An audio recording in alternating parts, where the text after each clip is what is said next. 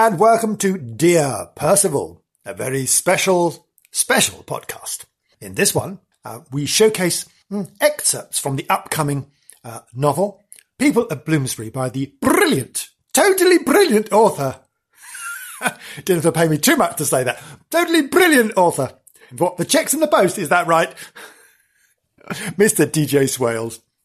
And this section, Dear Percival, relates to the diary entries written by Mr. Danny Savarino, one of Mr. DJ Swales' fabulous characters within the said novel People of Bloomsbury. Yes. And I should be reading, first of all, some background knowledge about Mr. Savarino, and then all the excerpts from the Dear Percival diary. Right. Let's make a start then. Are you excited? I am. I've worked in the Druid's Eye for 3 years now. A narrow but deep Bloomsbury bookshop.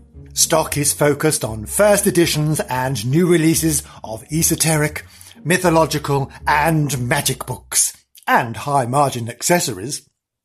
There are also several shelves that creak with an infinite variety of second-hand books. Sadly, my book addiction drives half of my salary back into the till, but a staff discount allows me 50% off the price of in-house tarot card readings with the great Mrs. Garib, who incessantly pushes me to buy her crystals too. This has been most helpful since my parents' mysterious disappearance at sea 5 years ago. The discount warding off my bankruptcy when the need to consult the unseen powers overwhelms me. That said, I have limited tarot readings to no more than once a week. Though I am still desperate for news of their fate, I miss them so much, you see. The Druid's Eye has always stocked my favourite finds, mostly those heavily marked by prior owners. I delight in discovering the observant scrawls in the margins and the passionate dedications of undying love and familial tenderness, often seen on the first pages. The oldest dedication I found dated back to 1805 in a book unmasking Napoleon's secret occult pursuits in Egypt. Most of these publications were sourced from the treasured bookshelves of the recently and dearly departed, through a network of vicarage spies across England and Wales.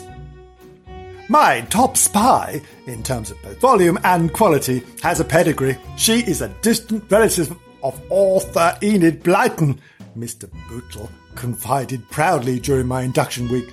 Patience Virtue is her name, and she is a retired psychic detective living in the Malvern Hills. That's where C.S. Lewis worked as a school teacher, I replied, trying to impress.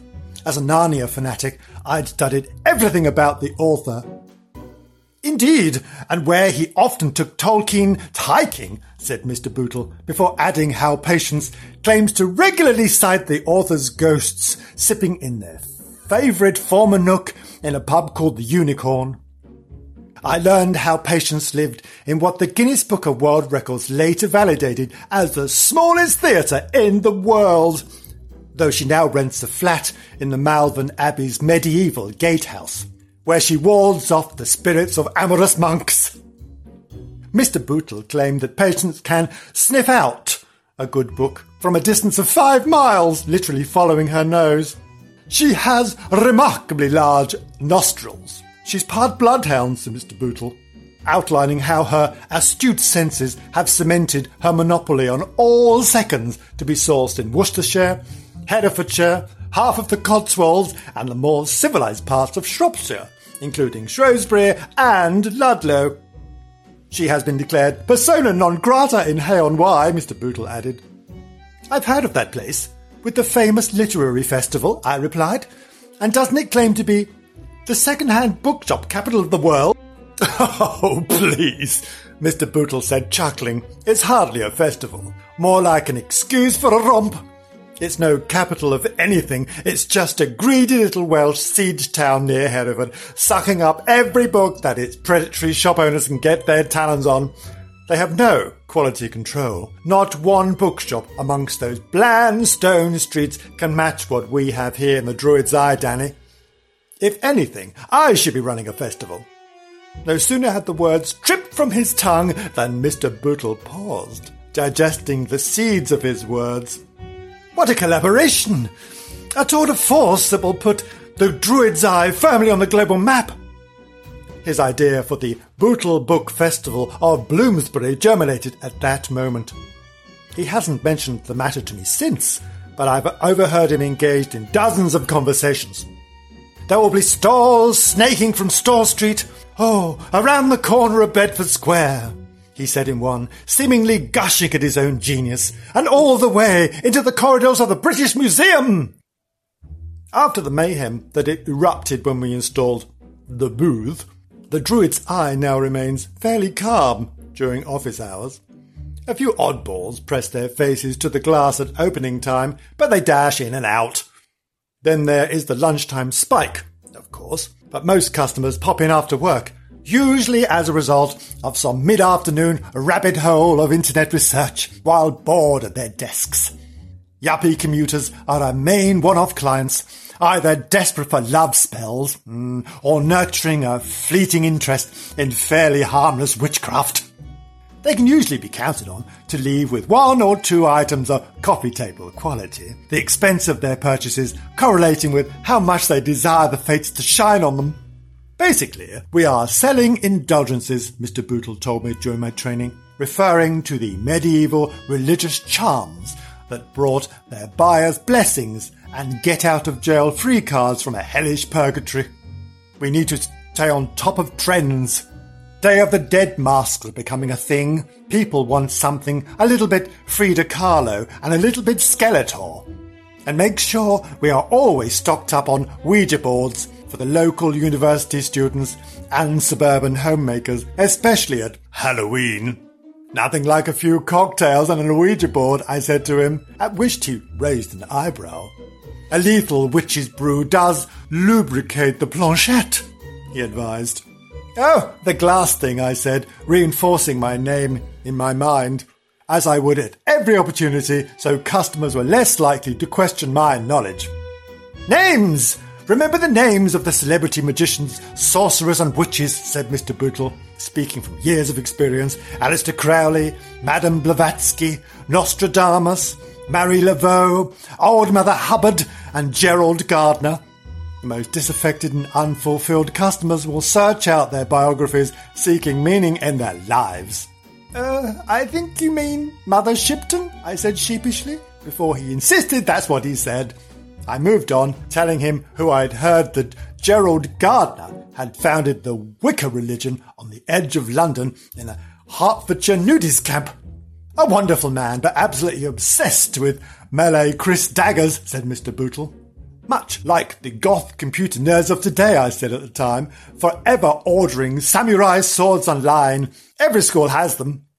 I suppose, Mr. Bootle half agreed, but at least Gerald Gardner didn't spend his summers like those goths, wandering around in long leather trench coats.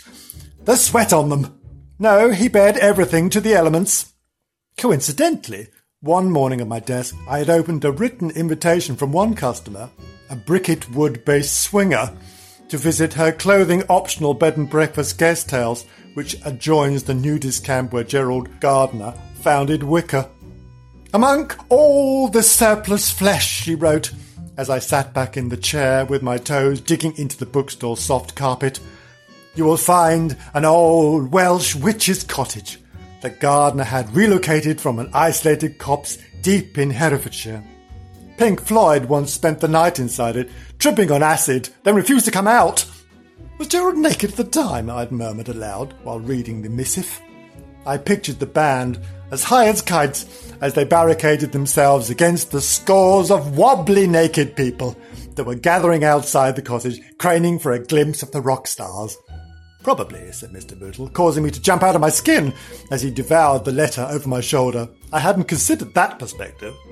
When a barefoot Mr. Bootle first approached to offer me employment, stealthily, as he does when he wishes to note which pages are most holding the attention of customers, he quietly assured me life would remain largely unchanged. Considering the time I had already spent among his ramshackle shelves, I naively agreed. As his most regular customer, stepping behind the counter felt like natural evolution. At first, while browsing, I had imagined Mr. Bootle's soft voice to be the product of my overactive mind, until I'd smelt cardamom, which he chews constantly, and felt his breath on my ear. I had nodded yes without looking up from a faded copy of Mother Shipton's prophecies.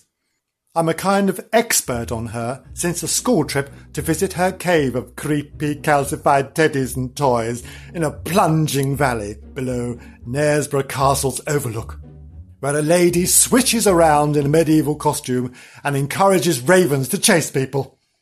"When you're ready, come to the office downstairs," Mr. Bootle whispered with his offer. "Today or whenever it feels right. You were born for this."